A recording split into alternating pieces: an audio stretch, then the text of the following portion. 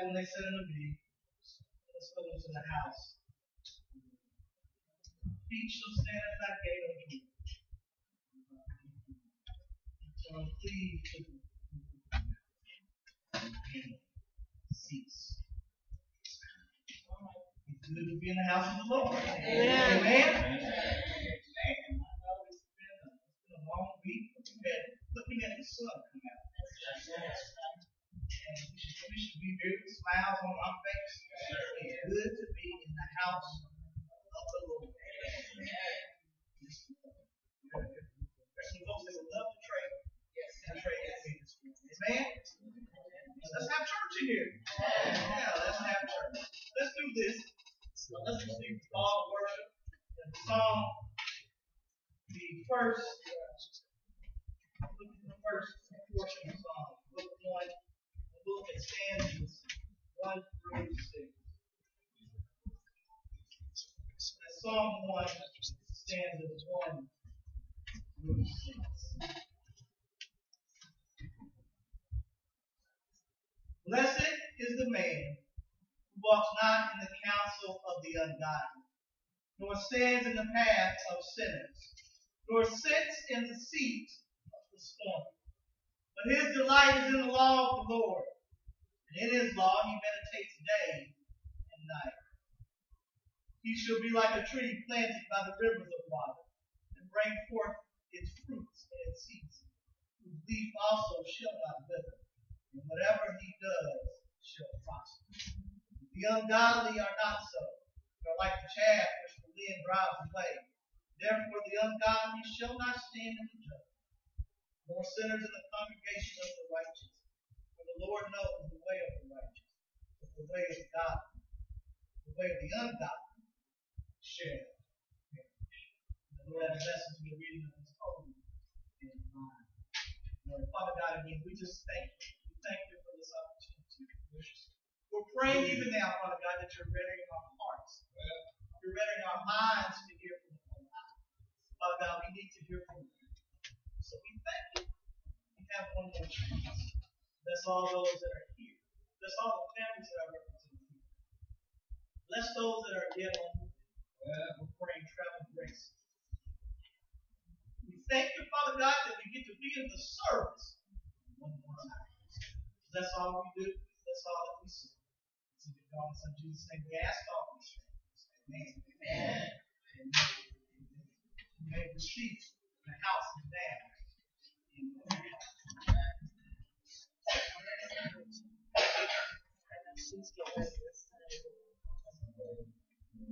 I'll try to do what you said. There might be another one we can adjust.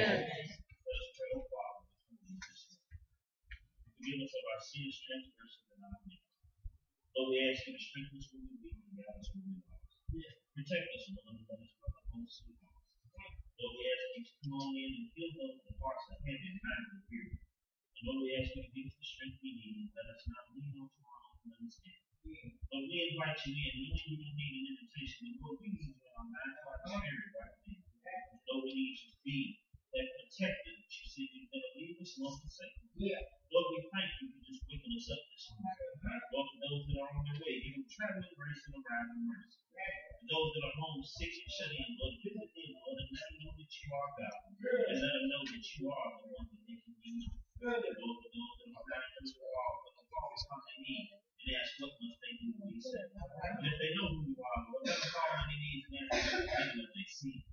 Lord, we ask you to visit those in the hospital. Lord, somebody's grieving this morning. Because they had news that somebody has passed on. Somebody is on somebody's cooling board somewhere. Lord, we ask you to strengthen that family. Lord, we ask you to hold them tight and comfort and keep them and let them lean on you, Lord, because you're the only crutch that we'll ever need.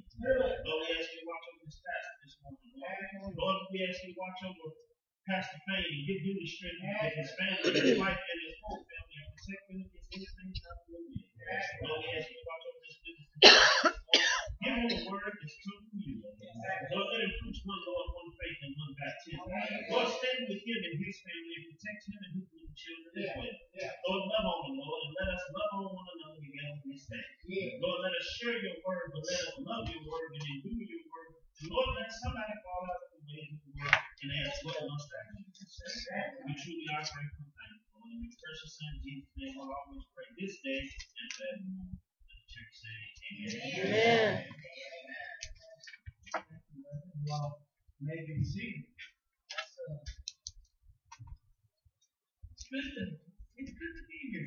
Amen. I know it's been a long couple weeks here. Super topic. We continue to be in prayer for the entire church, just all related, especially in prayer for Prince's household. Praying for people, Prince. Amen. Pray that he will. Church is right here beside him. We're concerned along with him. Concerned for him. Look, good services.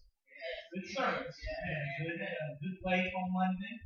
I believe it was a Union, Nicholasville, Jefferson County reunion or something. Somebody should drop it off some funds for us. Funded it. I think everybody here in this town, people coming in from Lexington, I met some folks, I didn't know they were tied to this church. Is there anybody in Lexington that's not tied to this? But in all seriousness, it's good to laugh. Life is difficult enough. And we want to laugh when we can. There's enough tears to go around. We miss her already. The Lord's got something for Cedar Top. And what a beautiful home she gave. Spirit was high. And we know that Cedar Top's been hit these last couple of months. The Lord's in control. Amen. So what we're going to do, we're going to come in here and we're going to have church today. We are not guaranteed another opportunity to worship. Sister Mary is 52 years old. And so it doesn't take a whole lot to take you out of here. So while you got breath in your body, come here and pray. Alright? Let's do this. Do we have any first-time visitors or guests to Cedar Top? We won't have you say anything, but if you just stand so we can recognize you. Any first-time visitors or guests to Cedar Top? Amen. Amen.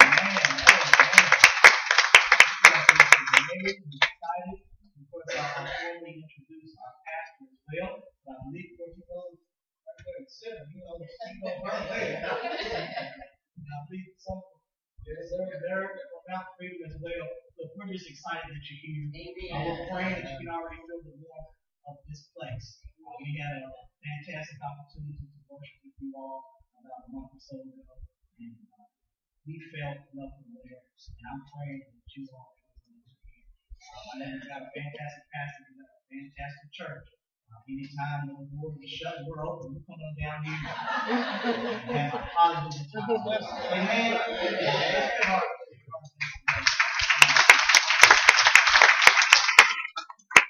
And for those that join us by way of Facebook Live, we recognize that you could have connected with a number of churches by way of social media and the internet. We just thank God that you connected with us this day. Again, we pray that you can already feel the warmth of this place. We're thankful that we get an opportunity to ministry touch through this meeting, but we also look forward to worshiping with you in person very soon. Amen? Amen. Let's give our online worshipers a round of applause. As we're listening to it, we don't know where folks are. I say this every Sunday, but it's true every Sunday.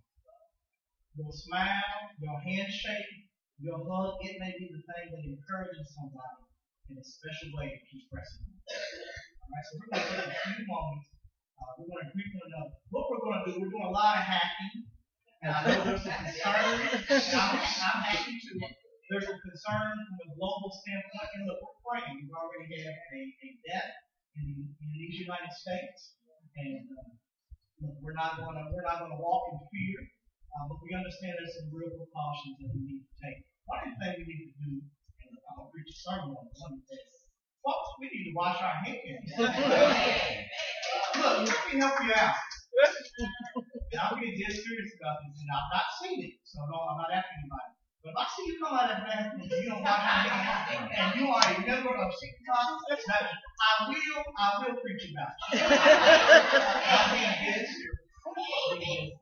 So let's do the stuff that we can. All right. Let's wash hands. Well, let's do this in this hour because I know we've got some folks that are sick. Let's do more shaking of hands. I know. Look, I love your hug. You know there's been a lot to it, but I've got a little cough and all that. So let's do more shaking of hands in these next few moments. But in all seriousness, let somebody know that you're excited to see you. Amen? Amen. So let's stand. Let's take a few minutes and greet one another.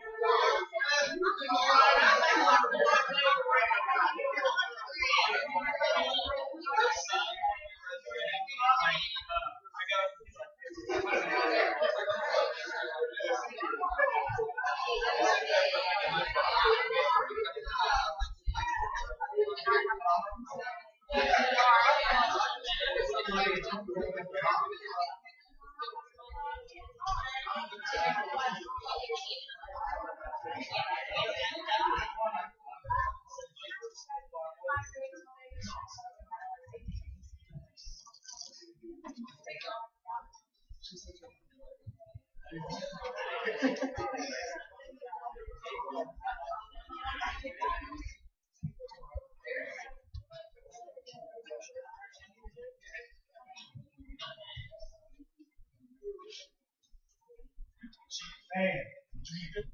not wrong. Thank you so much.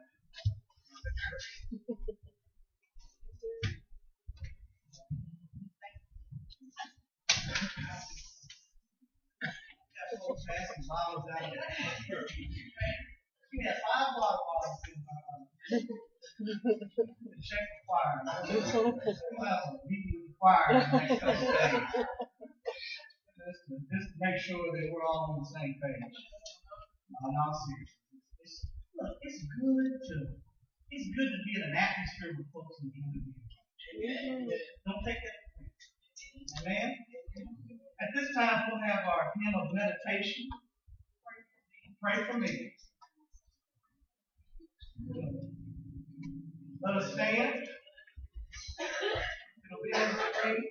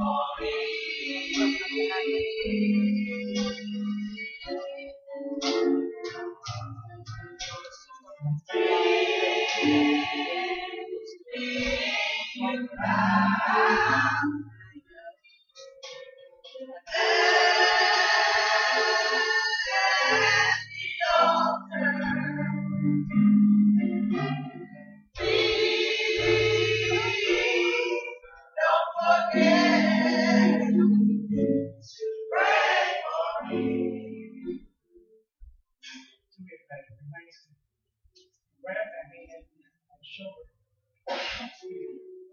One next to you, so no one do that.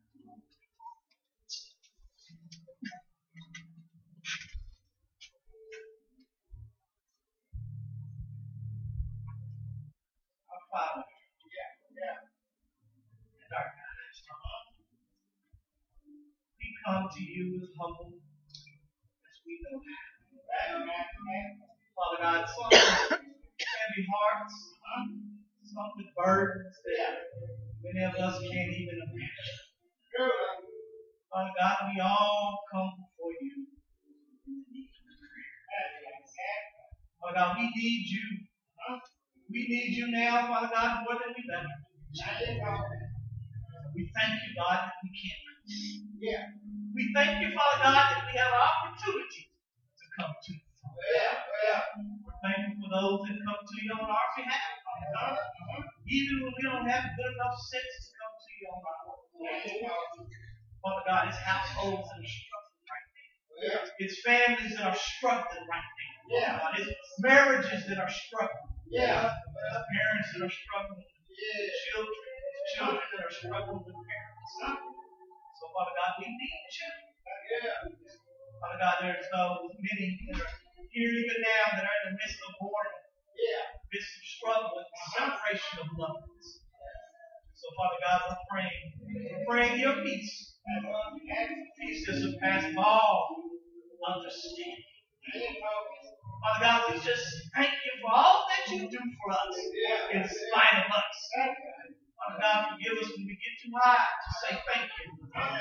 Father God, we thank you even now for the tough times that draw us closer to you and draw us closer to your word.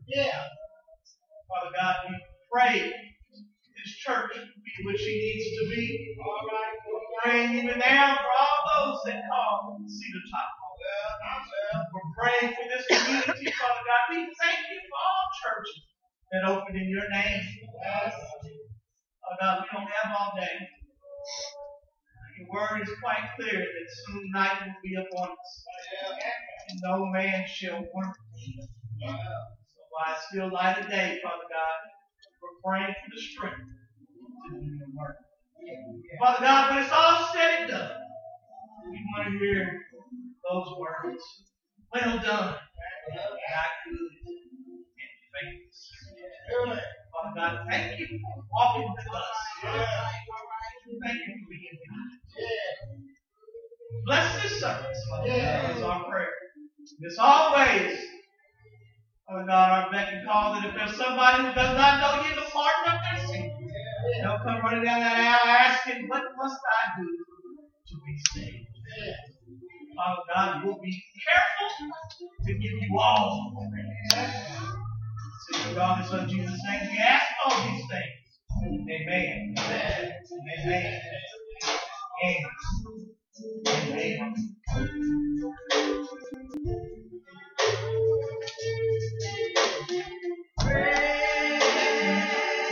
Amen. Pray for me. Oh,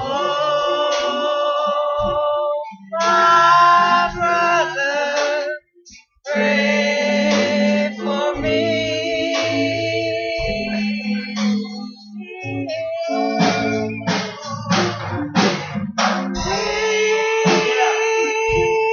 When you bow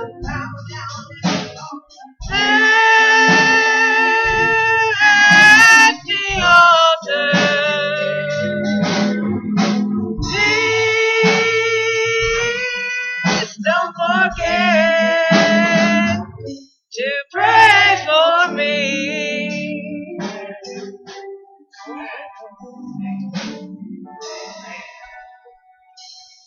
Sometimes just a little talk to Jesus. Makes it all. Okay? The program now calls for the tithes and offerings. Look, it pays to be honest. We don't beg for any money. In fact, Scripture really talks about that if you don't have the right attitude, you keep your little penny. Amen. Well, I'm learning that it pays to be honest. 2 Corinthians, the ninth chapter, verses 6 and 7, you'll hear these words. But this I say, he who sows sparingly will also reap sparingly. And he who sows bountifully will also reap bountifully. So that each one give as he purposes in his heart, not grudgingly or out of necessity. For God loves a cheerful giver. Amen. At this time, we'll have our all tithers, if you'll come. Please follow the directions of the usher. This morning, the gold tray will be the building fund. The gold tray will be the building fund. The silver tray will be the general office. Amen. And the gold tray will be for the building fund. All tithers.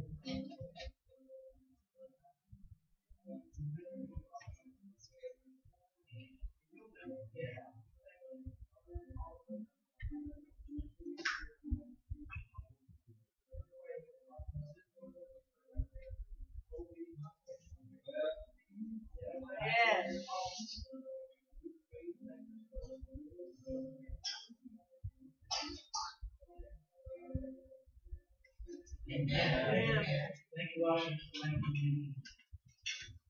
I've had the opportunity to give Don't take that for granted. Amen. It's good to be able to walk up here. Amen. At this time, the program now calls for the children's moment.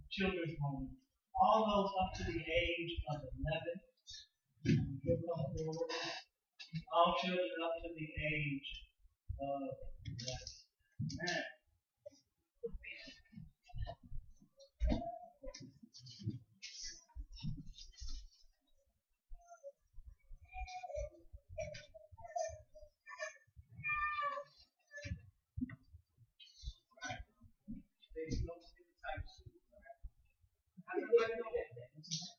Good to see everybody.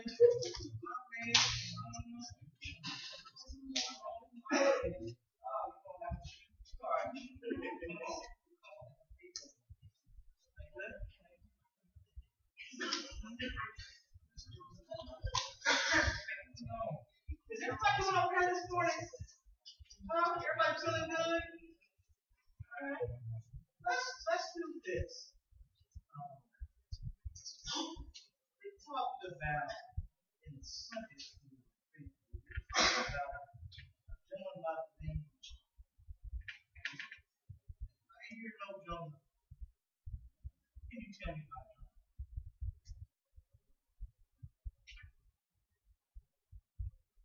Back to you, okay? What can you tell me about Jonah?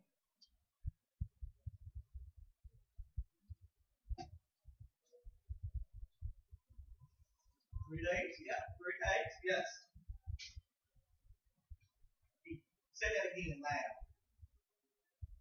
He disobeyed God. We're going to say some more. I'm sorry, I didn't mean to cut you off. But you stole my thunder, so I'm going to make sure that you heard it. Okay. You didn't go to the village now. So you taught us right before. That's fantastic. What were you going to say? You forgot. Okay. I'll come back your way. But yes, you got more you add to it. Yes.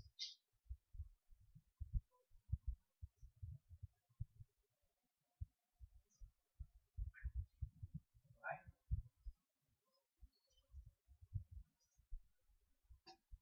So you look, that's why you got to be careful what you say. You can pick up, but you've been in somebody's study. You can pick it up. She just gave me about 3 or 4 Sunday verses of the Jonah account. And probably the better synopsis of what I did. Fantastic job. You're absolutely right. Jonah, we say all this, we speak of the disobedience that Jonah had. But what was the interesting thing about Jonah? Was he a regular Joe? Jonah was what? He was a prophet. Meaning he was God's preacher of preachers. And he had gone to seminary and he had studied. And God asked him to go preach to an area of the country that Jonah felt like they didn't deserve to hear the word of God. We have to be careful, right? Because we never know who the Lord is going to put his hands on, who he's going to touch in a special way, right? But the one thing that I want to touch on, when you brought up the word is disobedience. Right? What does it mean to be disobedient? What does it mean to be obedient? What does it mean to obey?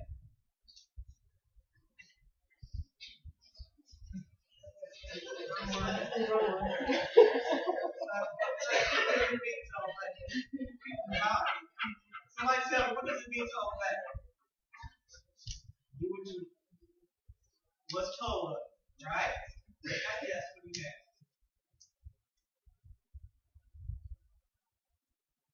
Absolutely. And God calls us to be what?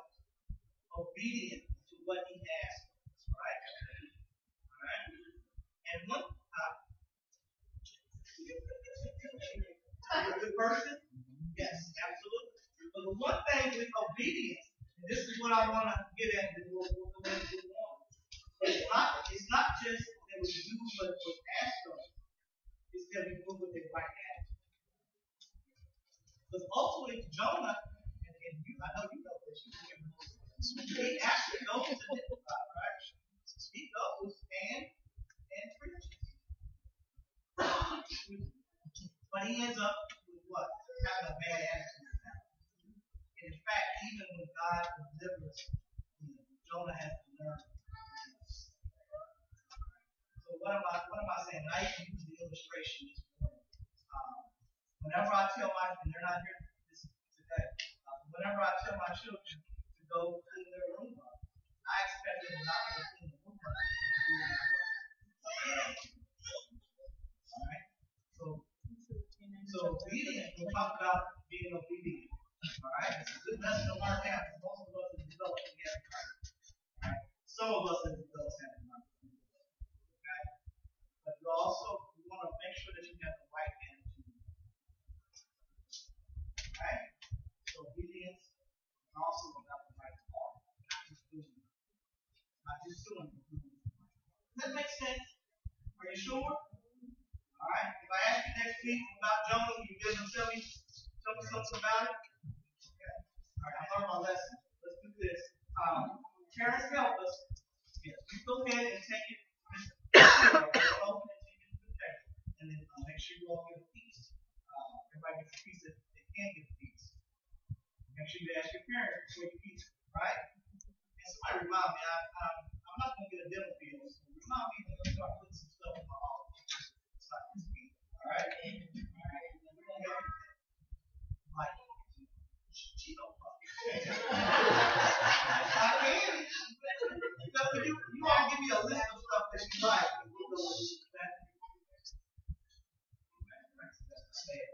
We'll talk about it, alright? Okay. Thank you all. Thank you, Jason. Appreciate you. Alright. Help us, parents.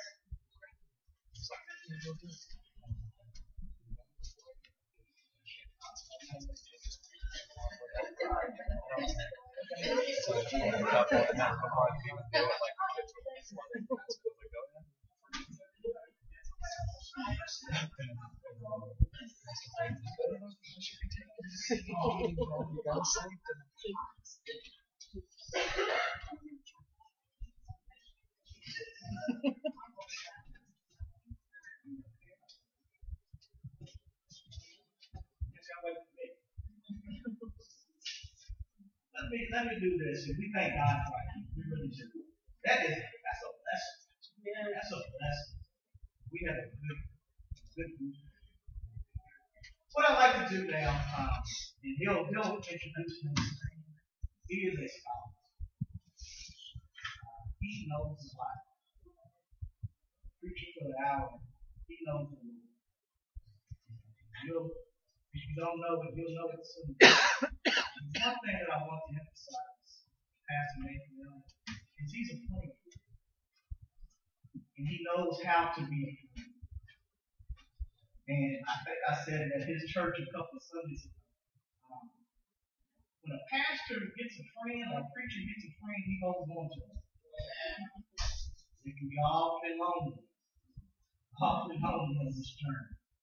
And so I thank God he's placed Pastor Elliott in my path. Pastor Elliott has served the people of Mount Freedom Baptist Church. That's right down here. Since 2008. He grew up as a pastor's son on the shores of Lake Erie in Pennsylvania. The call to become a pastor came when he was in 8th grade. He devoted himself to reading the Bible and sharing with others about Jesus throughout his years in public high school. Pastor Elliott, he come to learn and study at Moody Bible Institute in Chicago, and that prepared him for ministry. He also studied and received a Master's of Divinity at Southern Baptist Theological Seminary in Louisville, with an emphasis on the Old Testament for the church today. After seminary, he married former Susanna Ward, Sister Ellie Goodman Wade. In December 2005, he moved to Wilmore.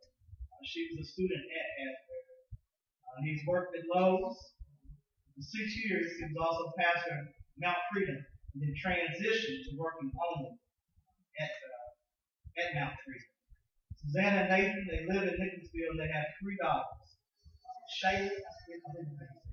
Shaylin, who is 8, Claire, who is 6, and Genevieve, who is 1.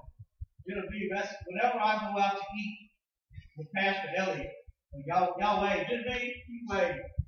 She joins us. And I tell you what, she is a fantastic she's a good person to sit down with and eat with, and she joins the conversation with. So I thank God. In all seriousness, after the next selection, what selection? After the next selection, the motion here will be that of Pastor Nathan Elliott to Pastor Mount Freedom here in Gilmore. And listen, I bring people in here for a reason. He's a teacher, he's a scholar. You get notepads out. All right? Thank you, Pastor. Preach the word.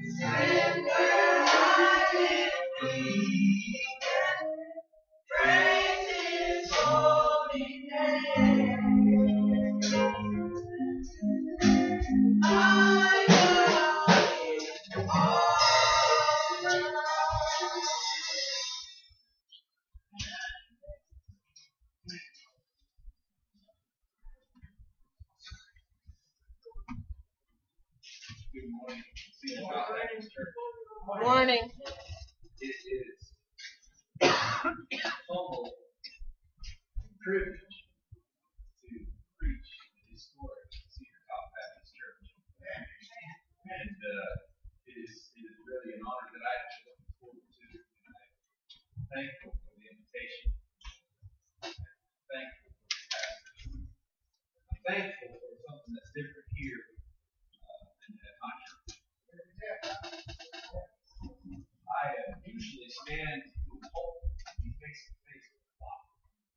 And I think it's a concern that people have about how long I can preach. They put a clock right there. You can see every time I look up. But I thank you for taking that down this week. But no, it is an honor and a joy. It's a joy to see Xander here a moment ago. He took off to the movie. We're neighbors. Xander and I live in almost exactly the same house. We face each other straight down the street. He taught my daughter to ride her bike a couple years ago. Nice to see you little face. And but I also appreciate the words that my brother Pastor Payne has spoken this morning about friends. And as a pastor, especially, I really appreciate having him as a friend. Because to be in the ministry is to carry a unique burden. And things are entrusted to you in confidence to carry along. And there's the sorrows that you sorrow with the people, and there's joys that you enter into with your people, and it's all at once. Yeah. And in addition to all that, you have a burden to carry. And it's not for nothing that the prophets of old called the message of the Lord the burden of the Lord. Yeah. Week in and week out, when you have to bring a message to the people of God, there's a burden there. Because it's easy to try to lean upon your own understanding and your own wisdom. That's not your calling. Calling is to bring the word of the Lord. And it's a burden. Because you carry it week after week, month after month, year after year. There was a novelist, James Herron, in the Mitford series about a small town pastor, who described preaching every Sunday as giving birth on Sunday and waking up pregnant on Monday. I'm glad it was a woman who came up with that. I don't think anybody would have listened to that man. But there is a burden, and there's a heaviness that you feel week after week. But I know when Pastor Payne came to preach with me, there was a lightness I felt. And every day leading up to it, knowing that I got to sit, listen, and be fed. And I was fed abundantly. My soul still feeds off the message. And so I pray that Pastor Payne will be blessed this morning. And I pray that the Lord will speak to us in His word.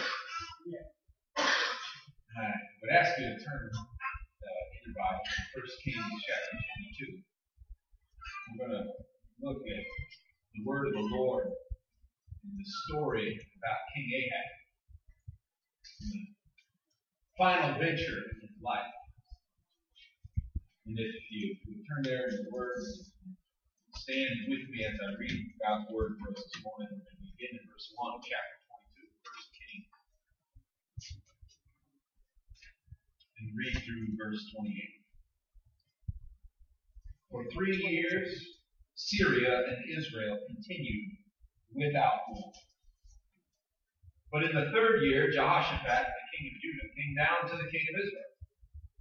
And the king of Israel said to his servants, "Do you know that Ramoth Gilead belongs to us? And we keep quiet and do not take it out of the hand of the king of Syria." And he said to Jehoshaphat, "Will you go up with me to battle at Ramoth Gilead?" And Jehoshaphat said to the king of Israel, "I am as you are, my people as your people, my horses as your horses."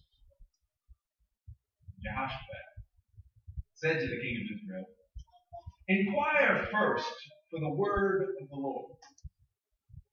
And the king of Israel gathered the prophets together, about 400 men, and said to them, "Shall I go to battle against Ramoth Gilead, or shall I refrain?" And they said, "Go up, for the Lord will give it into the hand of the king." Jehoshaphat said, "Is there not here another prophet of the Lord of whom we may inquire?" And the king of Israel said to Jehoshaphat, "There is yet one man by whom we may inquire of the Lord, Micaiah the son of Imlah, but I hate him. For he never prophesies good concerning me, but he..."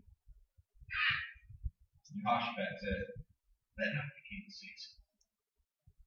Then the king of Israel summoned an officer and said, "Bring quickly Micaiah the son of Imlah."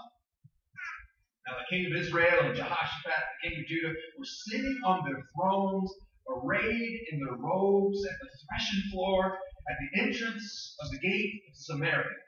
And all the prophets were prophesying before them. And Zedekiah the son of Kenaanah made for himself horns of iron and said, "Thus says the Lord, with these you shall push the Syrians until they are destroyed." And all the prophets prophesied so. And they said, "Go up to Ramoth Gilead and triumph, for the Lord will give it into the hand of the king." The messenger who went to summon Micaiah said to Micaiah, "Behold, the words of the prophets, with one accord are favorable to the king. Let your word be like the word of them who speak favor." But Micaiah said, "As the Lord lives, what the Lord says to me, that I will speak." When he had come to the king said to him, "Micaiah, shall we go up to Ramoth Gilead to battle, or shall we refrain?" And he answered him, "Go up and triumph, for the Lord will give it into the hand of the king." The king said to him, "How many times do I have to make you swear that you will speak to me nothing but the truth in the name of the Lord?" And he said, "I saw all Israel scattered on the mountains as sheep that have no shepherd." And the Lord said, "These have no master, let each return to his home in peace." The king of Israel said to Jehoshaphat, "Did I not tell you that he would not prophesy good concerning me, but evil?" And Micaiah said, "Therefore hear the word of the Lord. I saw the Lord sitting on his throne, and all the host of heaven standing beside him on his right hand and on his left. And the Lord said, Who will entice Ahab, that he may go up and fall at Ramoth Gilead?" And one said one thing, and another said another. Then a spirit came forward and stood before the Lord and said, "I will entice him." And the Lord said to him, "By what means?" And he said, "I will go out, and I will be a lying spirit in the mouth of all his prophets." And he said, You ought to entice him, and you shall succeed. Go out and do so. Now therefore, behold, the Lord has put a lying spirit in the mouth of all these your prophets, The Lord has declared disaster for you. Then Zedekiah, the son of Kenana, came near and he struck Micaiah on the cheek, and he said, How did the Spirit of the Lord go from me to speak to you?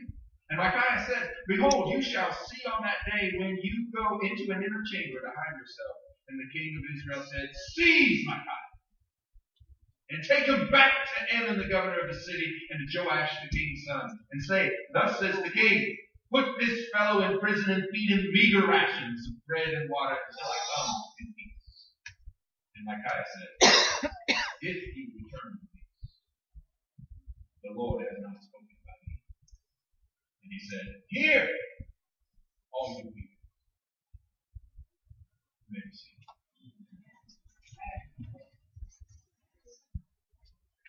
The previous chapter ended with King Ahab in sackcloth and ashes, because God had spoken judgment on him and on his household because he had used his power unjustly. And he had killed an innocent man in order to seize his vineyard.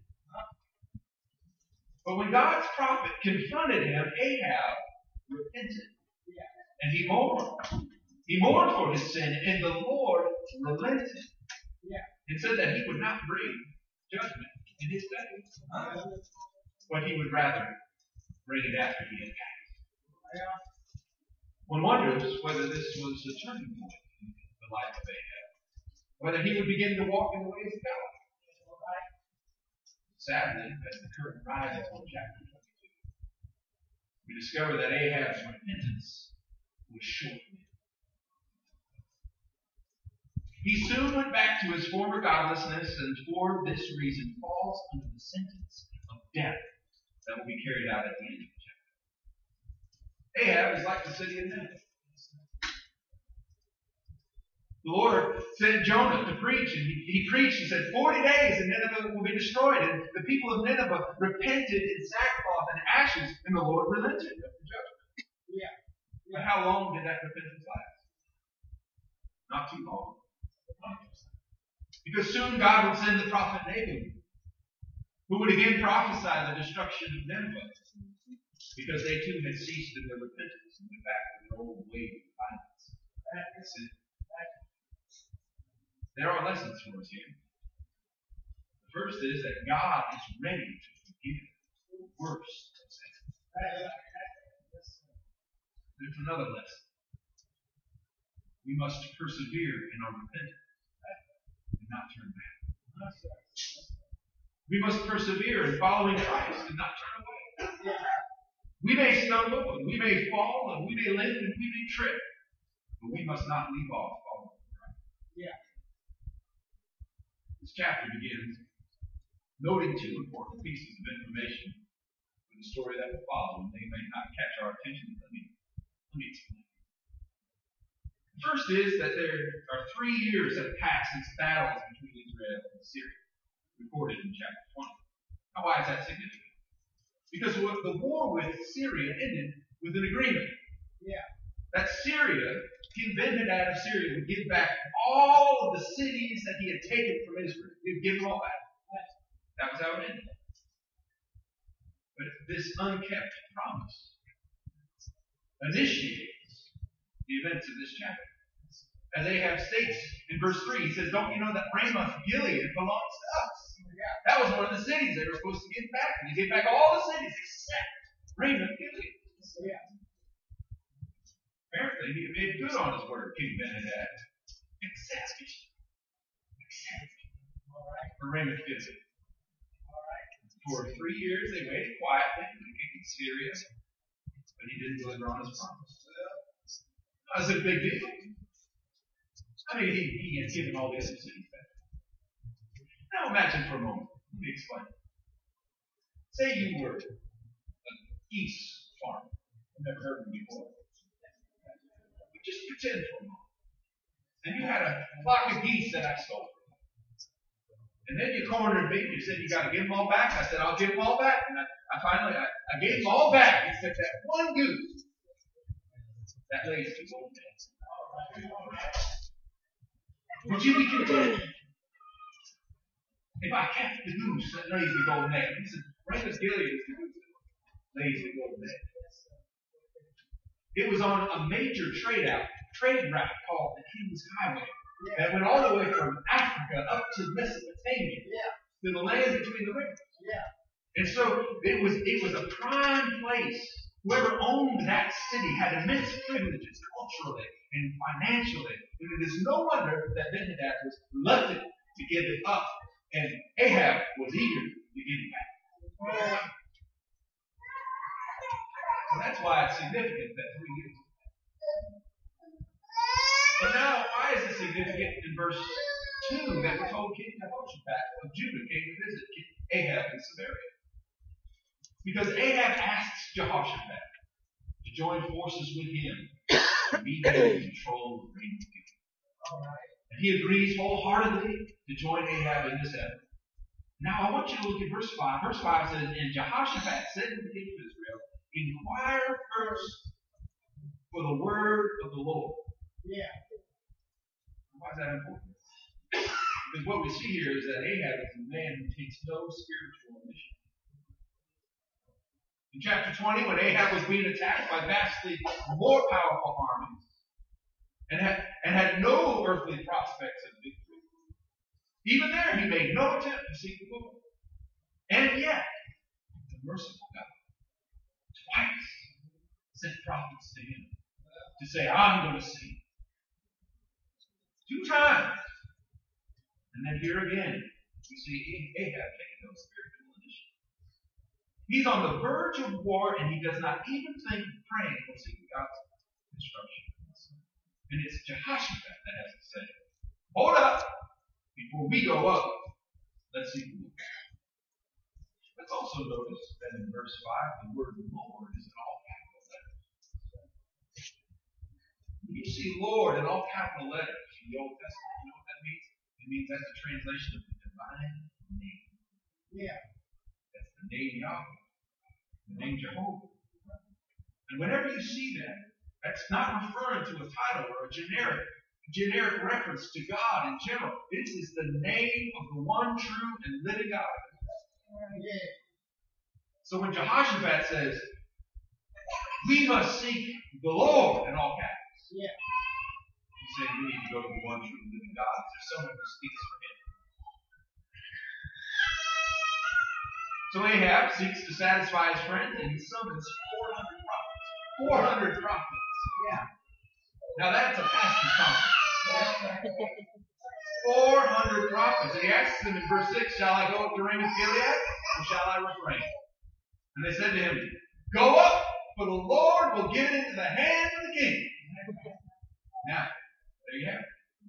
Unanimous approval from the religious establishment for the mission. 400 prophets cheering us on. But notice the word Lord is not in all capital letters. This is just the general term, sir, master. This is Adonai. This is merely a title. It's not a name. It is the inclusive and non-offensive way of referring to the divine in a society. Today, in mixed religious company, we can talk about God without offense. But people get a little shifty and uncomfortable when you say Jesus. God is a word that you can define 1,000 different ways. But Jesus speaks of a specific person, a specific thing. Something didn't smell right to Jehoshaphat with this crowd of prophets. He heard their generic references to God, and he looked out into the parking lot, and he saw that their cars had rainbow coexist stickers on the back. And he said, I observed that though they pride themselves in diversity, there's a perspective that has been left out of this council. A certain kind of prophet that did not receive an invitation. So he asks in verse 7, is there not another prophet? Prophet of the Lord, whom you may call.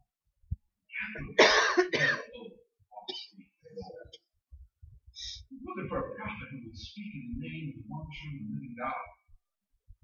Is there a prophet of Yahweh who can speak to us? Who can weigh in on this crucial matter? You can imagine Ahab fidgeting on his throne. Illusion was coming. Man, Jehoshaphat, so hard to please. 400 prophets. 400 prophets, and he asked for one more. He's a bit frustrated with Jehoshaphat's insistence. He says, there is yet one man. Yeah. There is yet one man by whom we may inquire. Yeah. Micaiah the son of Imlah, but I hate him, for he never prophesies good concerning me, but evil. See, Ahab knew who to call when he wanted positivity and encouragement. He had his patch of positive preachers who always knew how to brighten his day. All he had to say was, this is who I am, this is what I want to do, this is my plan. And those preachers find a way to say, this is wonderful, carry on, God is with you and will bless you. But Ahab also knew where not to go. He knew what preacher to avoid.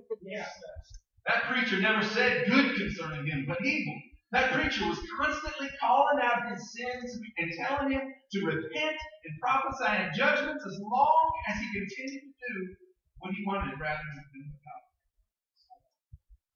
The Ahab hated Micaiah because he hated what he said. He hated what he said. Notice though, the king's focus is not on whether Micaiah's words are true or false, but on whether they are supported or not supported.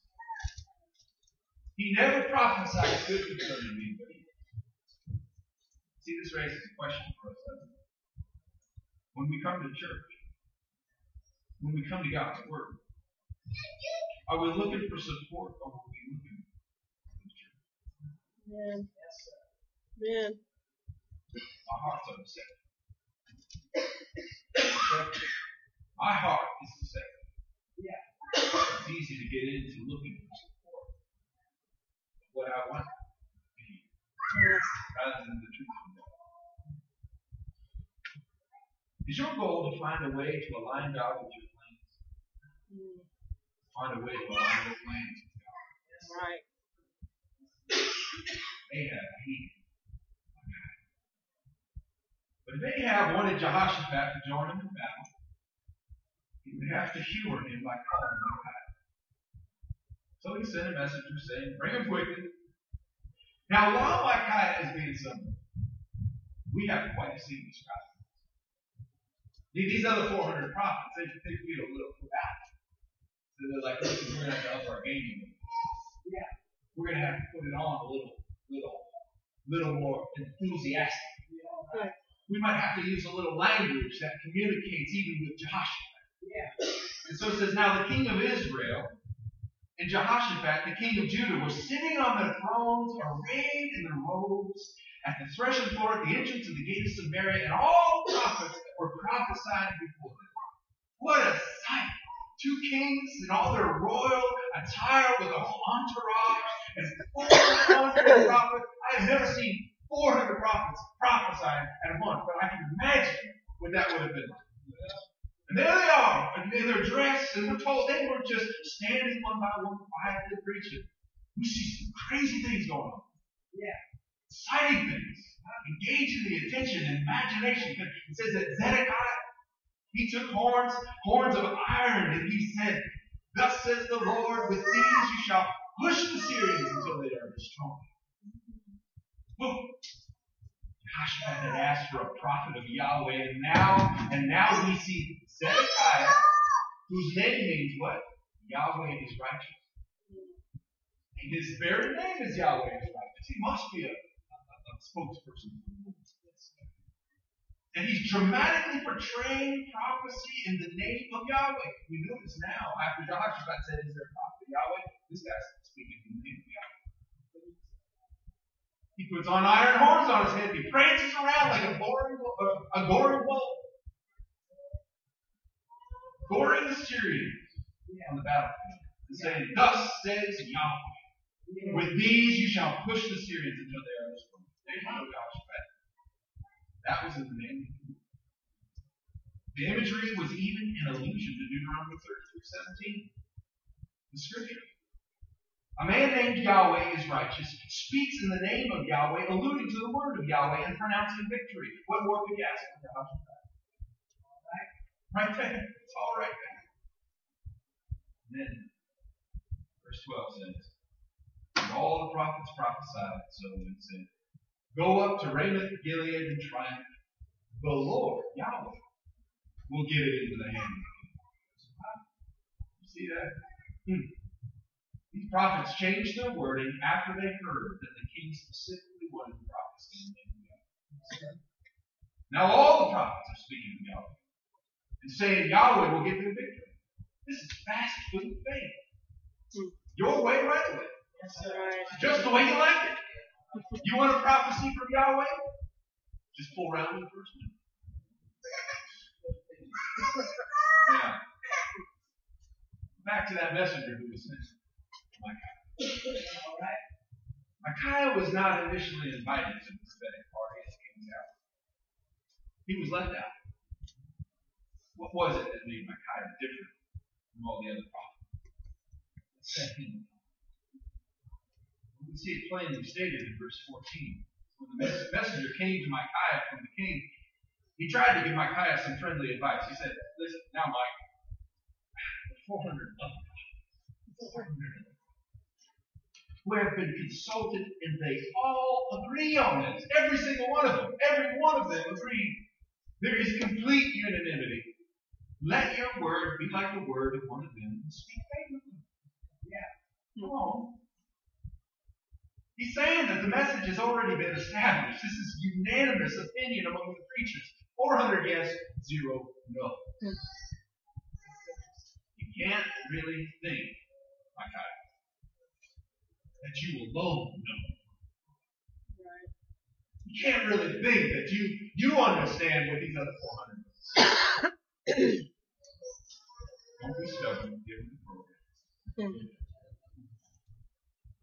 Now, how did Micaiah answer this advice? Well, verse 14 says, as the Lord lives, what the Lord says to me, that I will speak. What the Lord says to me, that I will speak.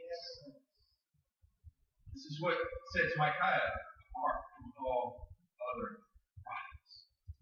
He's committed to only saying what the Lord says. What the Lord says to me, that I will speak. There's a deep misunderstanding that we have, that Ahab had, his messenger had. This deep misunderstanding is shared by many people today about preaching. They act and speak as though the prophet determines the message. That is what false prophets do.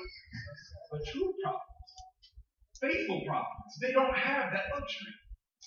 Micaiah completely reverses that whole understanding. He says, I can only speak what the Lord tells me to speak. I am bound by the word. The message is not under my control. I am under its control. I am bound by it. It is not bound by me. The world and many in the church will get preaching. And they say, what will you get with the program? We've moved beyond your ideas of truth and your ideas of right and wrong. Why do you still speak of Jesus as the only way to salvation? And why do you speak of heaven and hell and of miracles and of sin and of sexual ethics and of value of life and the womb? Get over it and get with the time. The true prophet says only what God has said. The faithful preacher says what God has said. And the faithful preacher says all that God has said. When God called me to preach, the call was essentially this. Know this book from cover to cover. Preach and teach all of it to the people. What this book says, you say. Where this book is silent, keep your mouth shut. Where it is clear, you be clear. This calling is not about you and your ideas and your wisdom. It is about my word and my will and my ways being communicated to my people. Don't get in the way by making this about you. Don't get in the way by making this about your wants or even the people's wants and the people's demands. I am God and you are my servant. And it is your job simply and plainly to say what I say. Got it? Brothers and sisters. For the good of your soul. You must always seek to be under the preaching ministry that not only preaches from the Bible, but that preaches all the Bible. Zedekiah the son of Kenaiah preached from the Bible, and he said, "Thus says the Lord." But he even put on an entertaining show, prancing around the stage with horns on his head, pretended to be a bull. He was a false prophet. He did not speak for God. Please understand something. Pastor Fain's calling as your pastor is not to make you feel good. Yes, it's true that there are times when he will comfort you with the comfort of the Lord. Amen. But his calling is not primarily for you to feel. His responsibility before God is to speak God's truth. When he talks with you about persistent sin that you have apparently settled into, it's not because he's nosy or opinionated. It's because this is what God has called him to do as the shepherd of your soul. Amen. Amen. And it's for this, as one who keeps watch over your soul, that he will give an account. When I say that his calling is not to make you feel good, the truth is that if we walk in the ways of the Lord, we will feel much better. Why did the prophets always speak negative words to Ahab? Because Ahab refused to turn from his sin and follow God. He refused to follow. You know, if you choose Ahab's path, if you don't walk with the Lord, if you refuse to surrender your life to the rule and the reign of God, there's probably one or two things. One, you will avoid religion altogether. That was Ahab. See, we saw this in chapter 20. We see it again here at the beginning of this chapter. He had no interest in religious advice for his pursuits as a king. He didn't seek the Lord. Jehoshaphat made him do it. He had no interest. He was ready to go to war. This whole scene with the prophets was to humor Jehoshaphat. You may just avoid religion altogether if you're going to go the way of Ahab. Today we call this group the nuns. N-O-N-E-S. Those who claim no religion. We are told this is the fastest growing religious category. It's no wonder. It's nothing new. Nuns are just another name for Ahab. There's something else we might do. Something else we might do if we don't want to give up our sin. And the second thing is this. You'll adopt a religion that says what you want to hear and approves what you want to do. See, this is the 400 prophets. They're the ear tenders. They can morph their message on the spot as they come, more in tune with what pleases you. And if you want to hear the name of Jesus read and read passages from the Bible, they can do that. If you prefer a more generic reference to God, maybe even gender-neutral language and metaphors, and even referring to God as she and mother, they can do that too. If you want a nationalistic God who always approves of whatever your country does, they can do that too. You just let us know, and we will match you up with the church that will satisfy that religious impulse while giving you the freedom to think what you want to think and do what you want to do. It's available to you. It's available to you. Bottom line is this. If you don't want to walk with the Lord, you will avoid God's truth. Right. You will avoid it. If you do walk with the Lord, you will seek out God's truth. It all depends on your relationship with the Lord. Jesus said in John chapter 3, everyone who does wicked things hates the light, does not come into the light, lest his deeds should be exposed. But whoever does what is true comes to the light, so that it may be clearly seen that his deeds have been carried out in God. Now back at range. The messenger brings Micaiah. He brings him to the two kings and the crowd of prophets. And Ahab says to him in verse 16, Micaiah, shall we go to Ramoth Gilead? Shall we go to Ramoth Gilead or shall we refrain? Right? Now listen to what Micaiah says. Go up and triumph. The Lord will give it into the hand of the king. Yeah. Right. I love this. I love this. He says exactly like the other 400 prophets had said. No one believes it from his mouth. Yeah. No one believes it from his mouth. Ahab responds, he's like, how many times do I have to make you swear to tell me only what the Lord has told you? Yeah. Ahab knows that this is not Yahweh's word. Ahab has known all along. Notice this. He has known all along that everything these 400 prophets have been saying was not what Yahweh's prophet would say. He knew it. Ahab knew that if someone was bound to only say what the word of God says, then they wouldn't say what all his preachers were saying. He knew it. And yet he listened and he listened and he listened. And when Micaiah came and said what all the other 400 said, he said, you're lying to me. I know that's not what the Lord said. Finally, the truth comes out.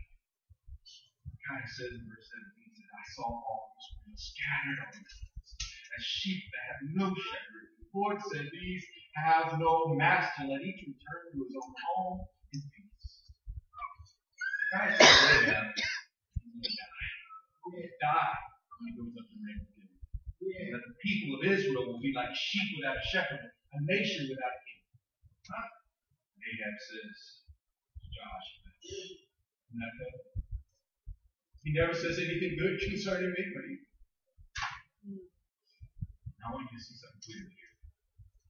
Because it'll help us resolve what some people perceive as an ethical problem in the text.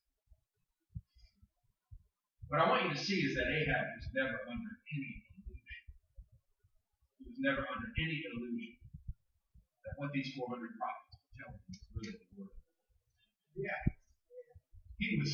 He has known all along that if he truly wanted to hear the word of the Lord, he would have to summon Micaiah, and that Micaiah's message would be different from anything else he would see.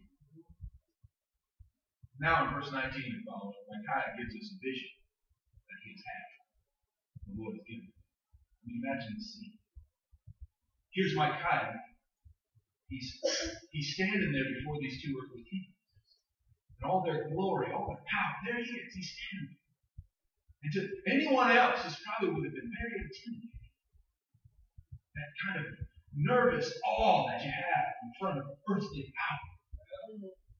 But Micaiah, he sees something else. Yeah. That so far outshines this earthly glory of these kings. Yeah. He describes it.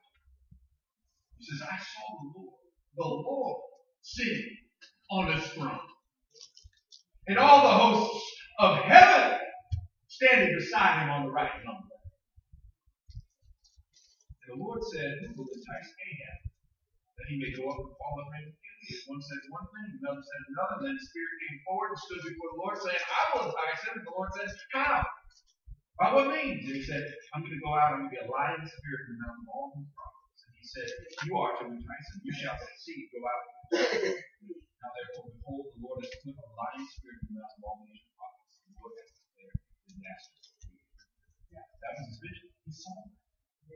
tell you, a man who has seen the Lord on his throne, surrounded by all the heavenly hosts, is not intimidated when he stands before two kings. He's going to speak with the King of Kings. So that's why Micaiah is so fearful. These kings and prophets have seen the Lord. So Micaiah stands before King Ahab and he says, the Almighty God is plotting with death. He's declared disaster. And in the presence of 400 prophets, he says, all these prophets have spoken by a lying spirit to lure you to your death. I mean, this is not exactly the way Micaiah would win the king's favor and build friendships with his prophetic power. You know, much ink has been spilled on the ethical dilemma of God sending a lying spirit in the mouth of these prophets to deceive Ahab. But if we step back for a minute, I think we'll see that there really is no deception, no mistake. Because first, Ahab knew that the prophets he summoned were preachers who would say what he wanted to hear. Second, Ahab knew that if he wanted to hear from a true prophet of the Lord, he would have to summon Micaiah. Third, Ahab knew that if he summoned Micaiah, that Micaiah would deliver a very different message from what the other 400 preachers had been saying. And fourthly, when Micaiah was summoned and he said what all the other prophets were saying, Ahab knew right away that Micaiah was not being sincere. And fifth, when Micaiah spoke the true message of Ahab's death in battle, Ahab said, you see, that's what I expected to hear. So if I lie in a way that I know that you know that I'm lying to you, and then I tell you that I lied to you, before you have a chance to act on it, I have not deceived you. I've gotten your attention and focus to helping you wake up. And why the ruse? Because it shows a background beyond all objection that you knew all along what was right and what was wrong. You knew. You knew, but you chose to go your own way. Decorating it with all the show of religion. You can have 400 false preachers, and yet at their heart of hearts, you know, this is not the will of God. The self-deception of the society depends on having its own way. See, this whole scenario is an exposure of Ahab's simple heart. It's an exposure of human nature and the games we play to get around the truth that we know, and the truth we can't escape. See, we know, and we know that a marriage is a man and a woman. Yeah, we know it. We know, and we know that the life in the womb is a human being. We know that God intends sex between a man and a woman in the covenant of marriage. We know that God created us male and female, that a he is a he and a she is a she. We know that matter is not eternal. The universe did not create itself. That the meticulous order we find everywhere we look points to a designer and a maker and an almighty God. God sends us a plethora of preachers who will sound off with the times. Whole denominations who will redefine marriages to people. Christian leaders who with every revolution of culture trip over each other to be the first to say, look at me, Jesus is all about it. There are ways of reading the Bible to accompany that. This is nothing new. Apostle Paul warned Pastor Timothy about this in 2 Timothy 4:5. He said, I charge you in the presence of God, in Christ Jesus, who is the judge of the living and the dead, and by his appearing in his kingdom, preach the word. Be ready in season and out of season. Reprove, rebuke, exhort with complete patience and teaching, for the time is coming when people will not endure sound doctrine, but having itching ears that will accumulate for themselves teachers to suit their own passion. And they will turn away from listening to the truth and wander off in myths. As for you, always be sober-minded, endure suffering, do the work of an evangelist in ministry. See, all along in his heart of hearts, Ahab knew that what he was doing was wrong. He knew that he was out of favor with the Lord. He knew that the true word from the true God would be one that would call him to repentance and obedience. But he preferred to avoid the truth in order to choose his own ways. Sound familiar? How easy it is to find a church, to surround ourselves with preachers who will say what we want to hear, and who will say what makes us feel good. All right. There were 400 prophets. Yeah. 400 prophets who quoted Scripture, who proclaimed victory and blessing and prosperity. You listen to this. There are plenty of preachers who will tell you what you want to hear. There are very few who will tell you what you need to hear. What you need to hear will often hurt. It'll make you uncomfortable. It'll demand deep change in your thinking and in your living. But it is what you need to hear. And if you're honest, it's what you know you need to hear.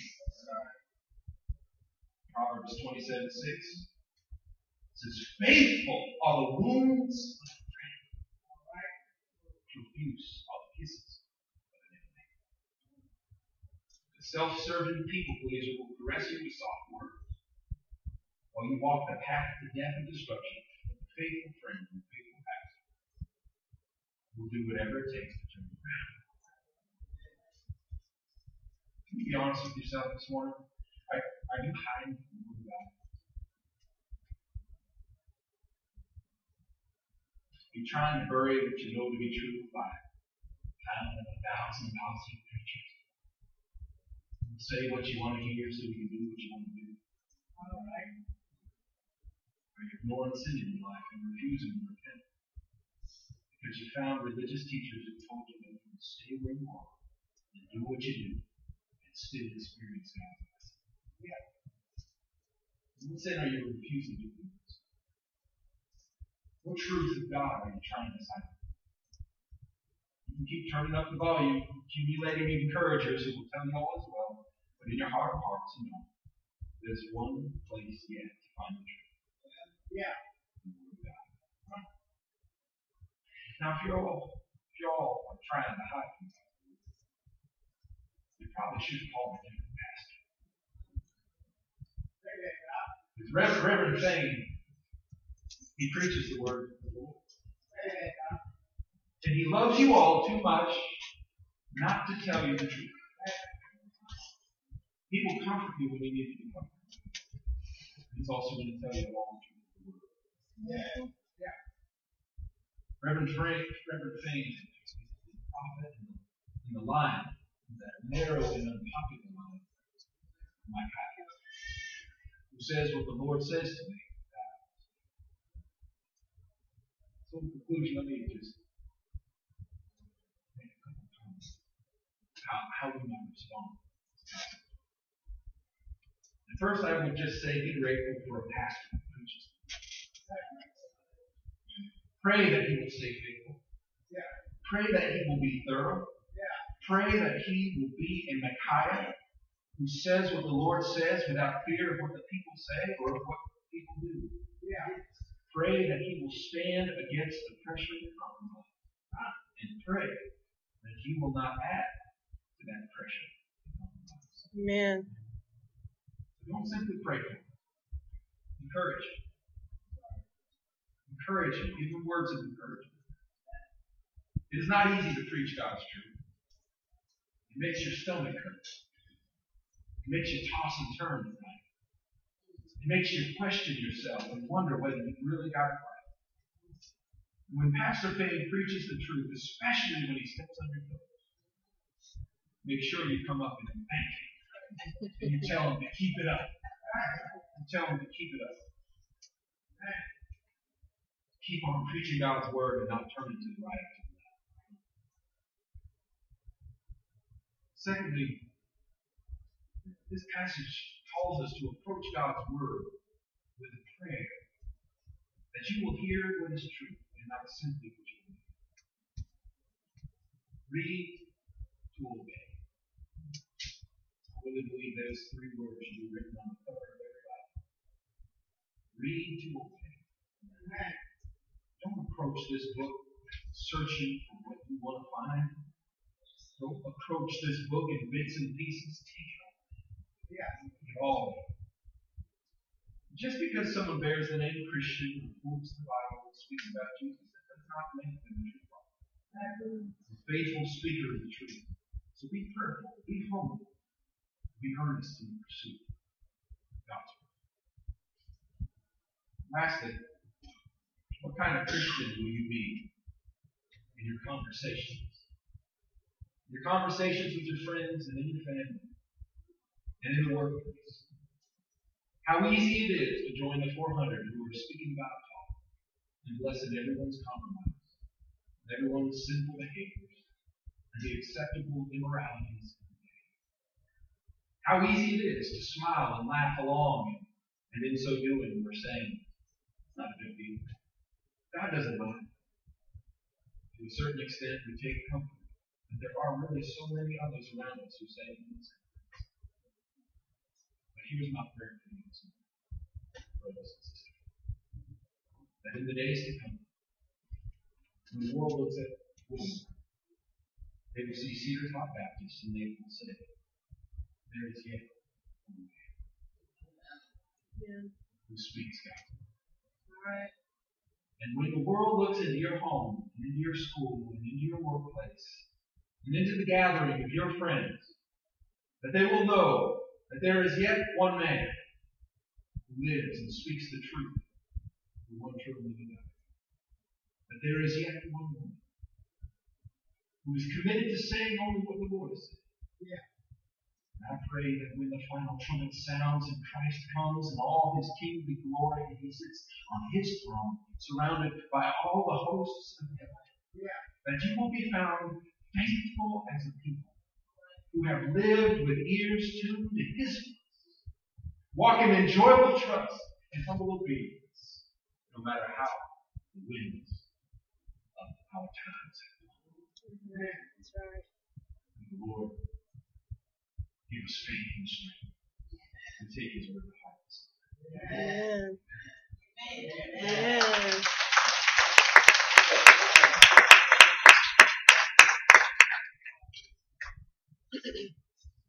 That's right there.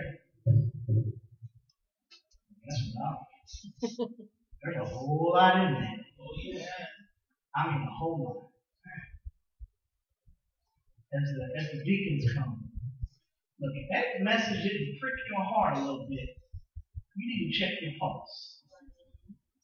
That sound, as theologically, look, he followed that thread all the way down. He's done his homework.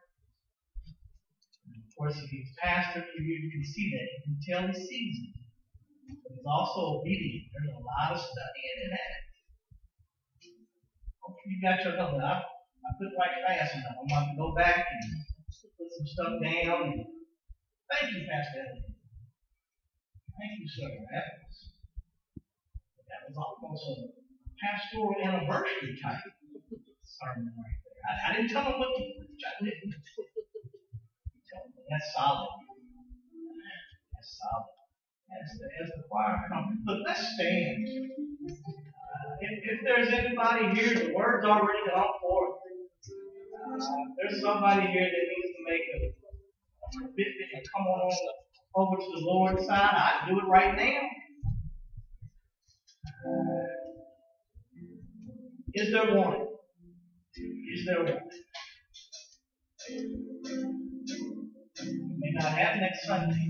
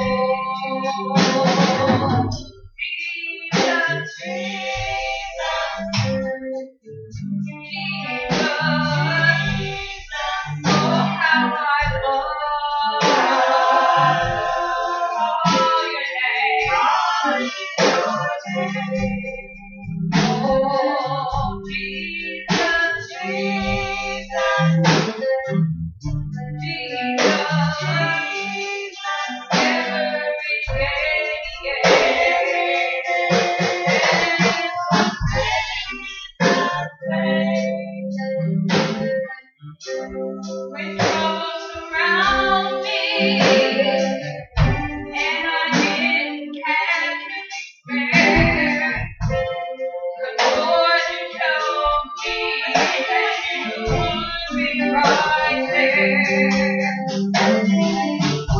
Seems like all my problems had yet begun.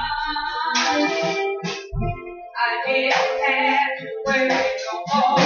They were already won.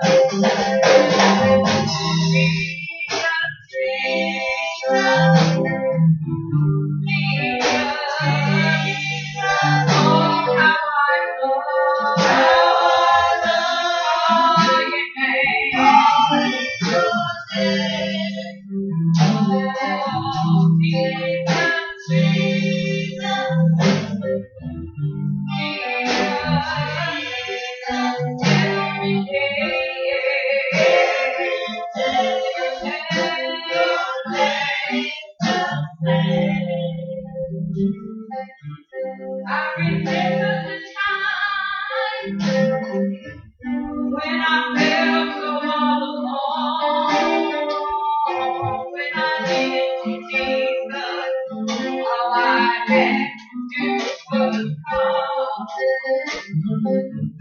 Sometimes in the morning, sometimes late at night, when I get on my knees, I knew that everything will be alright. Oh, Jesus, Jesus, oh, how I love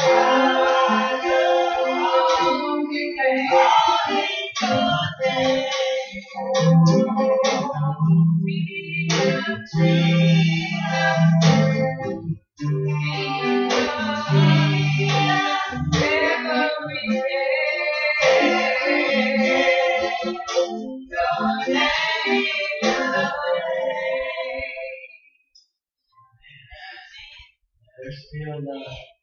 There's still time.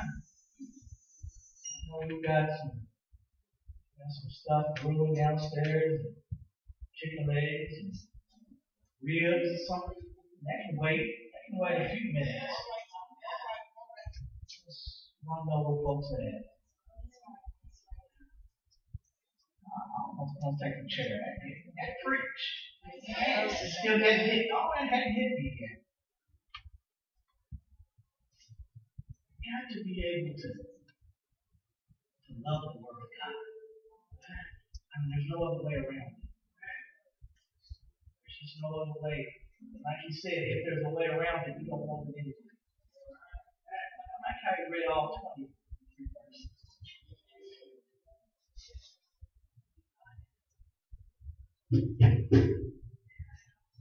All right.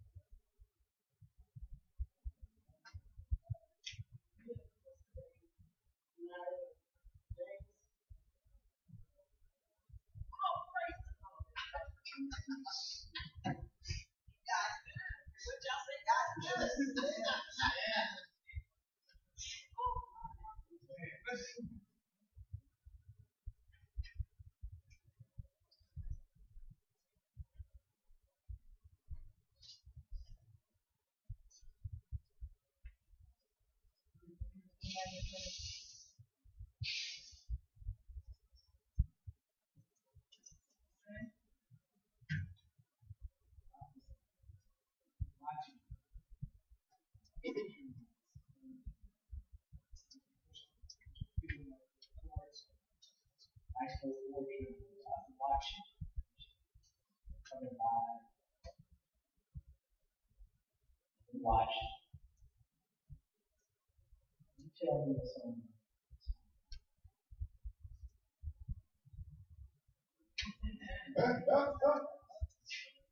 And you say, Jesus, what do you need?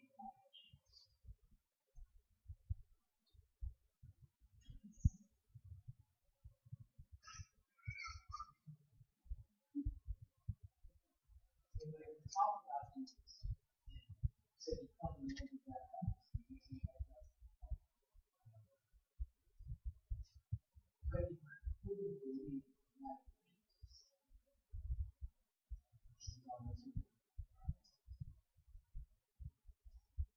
Do you have anyone talk to you about what his death is?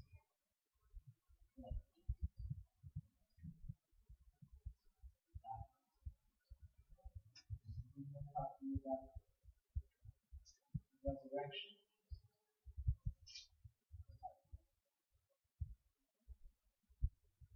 So you're ready to be baptized in light of what you believe, in light of his death on the cross for your sins. You recognize him. Wasn't afraid when you rise.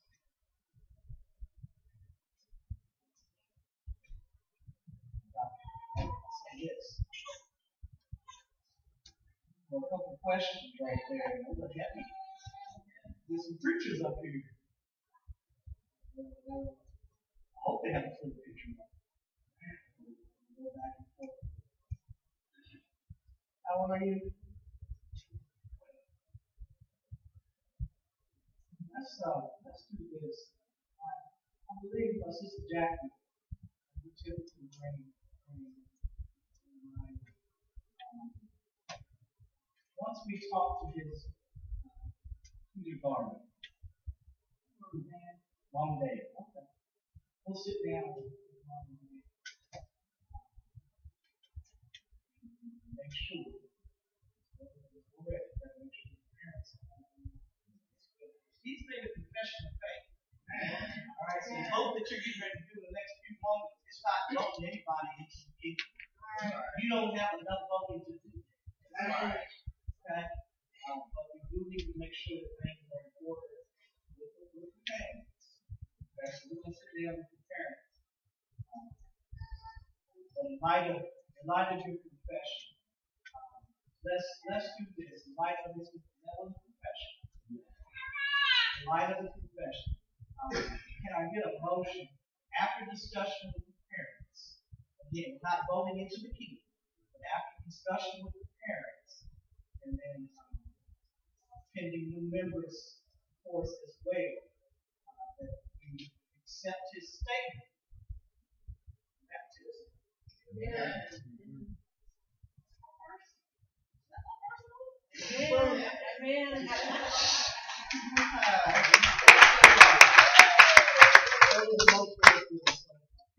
Pending those discussion with the parents, new members course, we continue to flesh out the meaning of all this. Some of us who've been in church for years, we can sit down and do members course. Amen. That we go ahead and go into why. I need to get a suit and all that. Motions on the floor. So, Pastor, I presented the gospel to the young kids back there. He was a little bit shy now, but he spoke back there. Oh, we got confession. So, based on motion, pending conversation with his parent and completion of new members class, I motion that brother becomes candidate for baptism. Secretary, we got the second all over. Take beating by beating. What's been properly moved and second. Confession in life of local membership. Make sure we understand it. We don't vote people. Right. All those in favor say aye. Aye. All those opposed? The ayes have it. Sir, that's the system.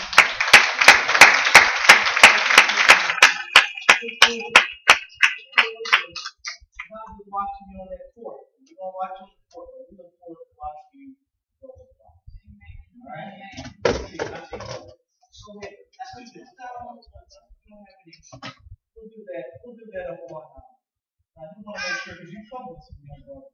But I want to make sure they publicly walk up here and make sure that's what it's applies. But we'll do that. We'll do that once we make some calls. All right? So we'll take a little time for that. Yes, sir.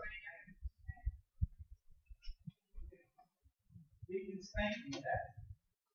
I didn't get that roll. I got to do it, but I can take some time to say. Man. Let's go ahead. Deacons, thank you. Appreciate you. That's it's kind of thrown me off, man. About 2-3 Sundays in a row. Yes, sir.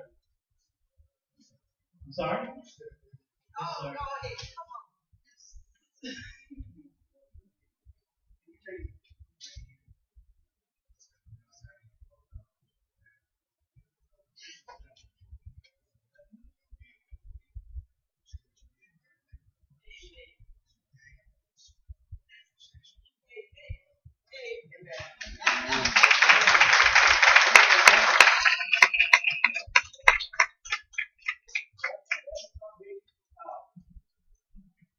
Okay, another presentation, Reverend Gibbons? Yes, sir. Okay. I have 3 minutes. Go ahead, sir. I just, well, and I know you already know what is GM Retail right here. And I can see from 2 sets back. I can see from those items, and I can see from these items. This man is saying, no more. I want to show you in 8 months. And I have to do 2 years. You are going to be free. Amen. Every time I pray, I say, Lord, give me this show. I do. But I just want to say, I'm so proud of you to be taught at the Kentucky Missionary Baptist Association on Wednesday. Every one of them. And I hope that now you see why I'm so proud of my pastor. That's all I'm going to say. Amen.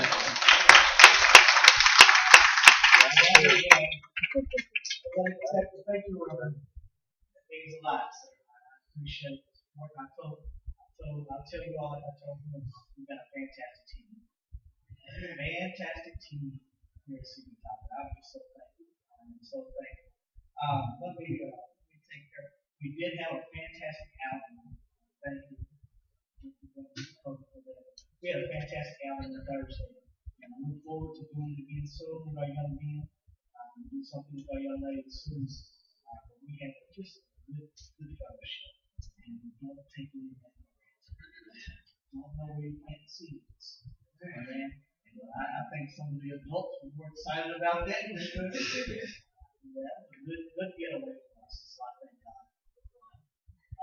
We won. It was our senior night, so the ladies cats won. So we're just great. Be mindful, and we'll go ahead and allow Pastor to close out. Again, sir, thank you. Thank you. That was rich. That was rich. That was something else. Look, I'll give you credit. I was preaching a little bit of that. That was a lot in that. Pull some nuggets out. Let's do this. Be mindful of all the announcements. We do travel in 2 weekends to Paris. Is that right? 15th, March the 15th. So we'll be leaving here and getting over there for their afternoon service. So all be mindful of that. We'll have directions next week, so you can start GPS and that in your map. But we will need to leave timely on the 15th of March so we can get out. They're excited. They've already started advertising. I've got calls and stuff, so they're excited to be working with us. So we're really looking forward to that. Am I missing anything?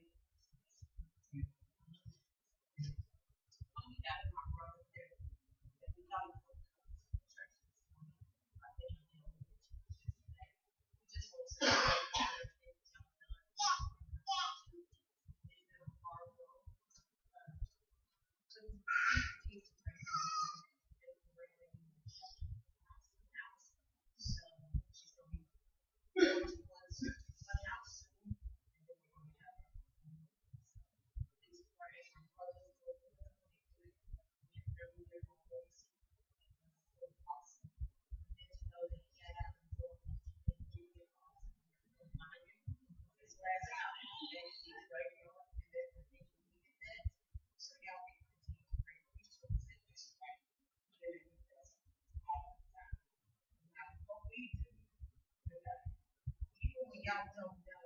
Sometimes we just think we love this fast way. So we want to love on somebody fast way. So we just want to say we love you.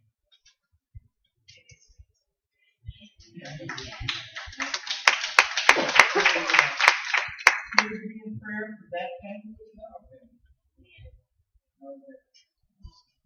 Things and decisions that need to be made and all that, praying alongside. One thing, Sister Gibbons, Reverend Gibbons, Dr. Gibbons, thank you all so much. And I don't know how many we fed. I don't know how many we fed on Tuesday. I have no clue. Fantastic job by our culinary team. I know you had some folks that helped you, but I'm thanking you all. All right, you can pass it, filter it on down. But just fantastic job. And we thank you. Look, there was a lot of food left over. And so what we've done, we have some to-go stuff, to-go plates downstairs. Take it. It's good ribs and chicken and Rib chicken, baked chicken, and ribs. okay. Baked chicken too? No, okay. Well, let me go down there first. And then you are. But in all seriousness, we've got plenty down there, and then package it. You can take it home. That way you don't have to cook. You don't have to spend any money at these restaurants. So let dinner be on us. All right? And so thankful for you all. So make sure you make your way downstairs. Who's with this and get you something. Amen. All minds are clear. It's been a good Sunday. Let us stand. Bible study Wednesday. Absolutely.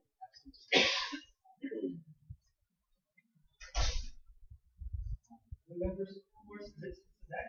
Yes. And the members, of course, today. Okay. All minds are clear. We'll have Pastor Williams.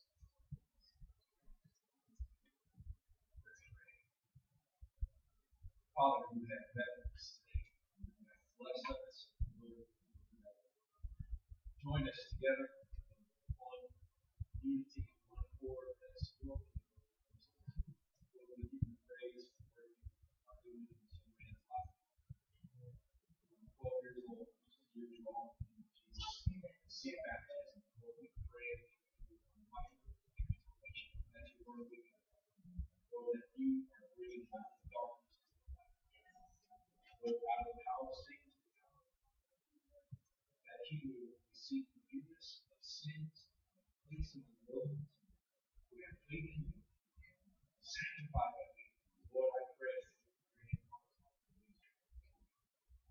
Lord, just let him experience your peace. There in the Lord, bless this church. Bless each person here, Lord, by drawing them close to you and enabling them to the grace of God. Lord, bless this pastor by letting him fill with your spirit and with strength and energy. Preach your word with pastor in his wife with us, sustain him. Lord, I pray that you increase influence and reach to people. Lord, as they are walking faithfully with you, they will shine bright light in darkness. Lord, through you, this morning, in Jesus. Lord, bless us as we grow in your peace and your care as ambassadors of Jesus to the world in need. In Jesus' name. Amen.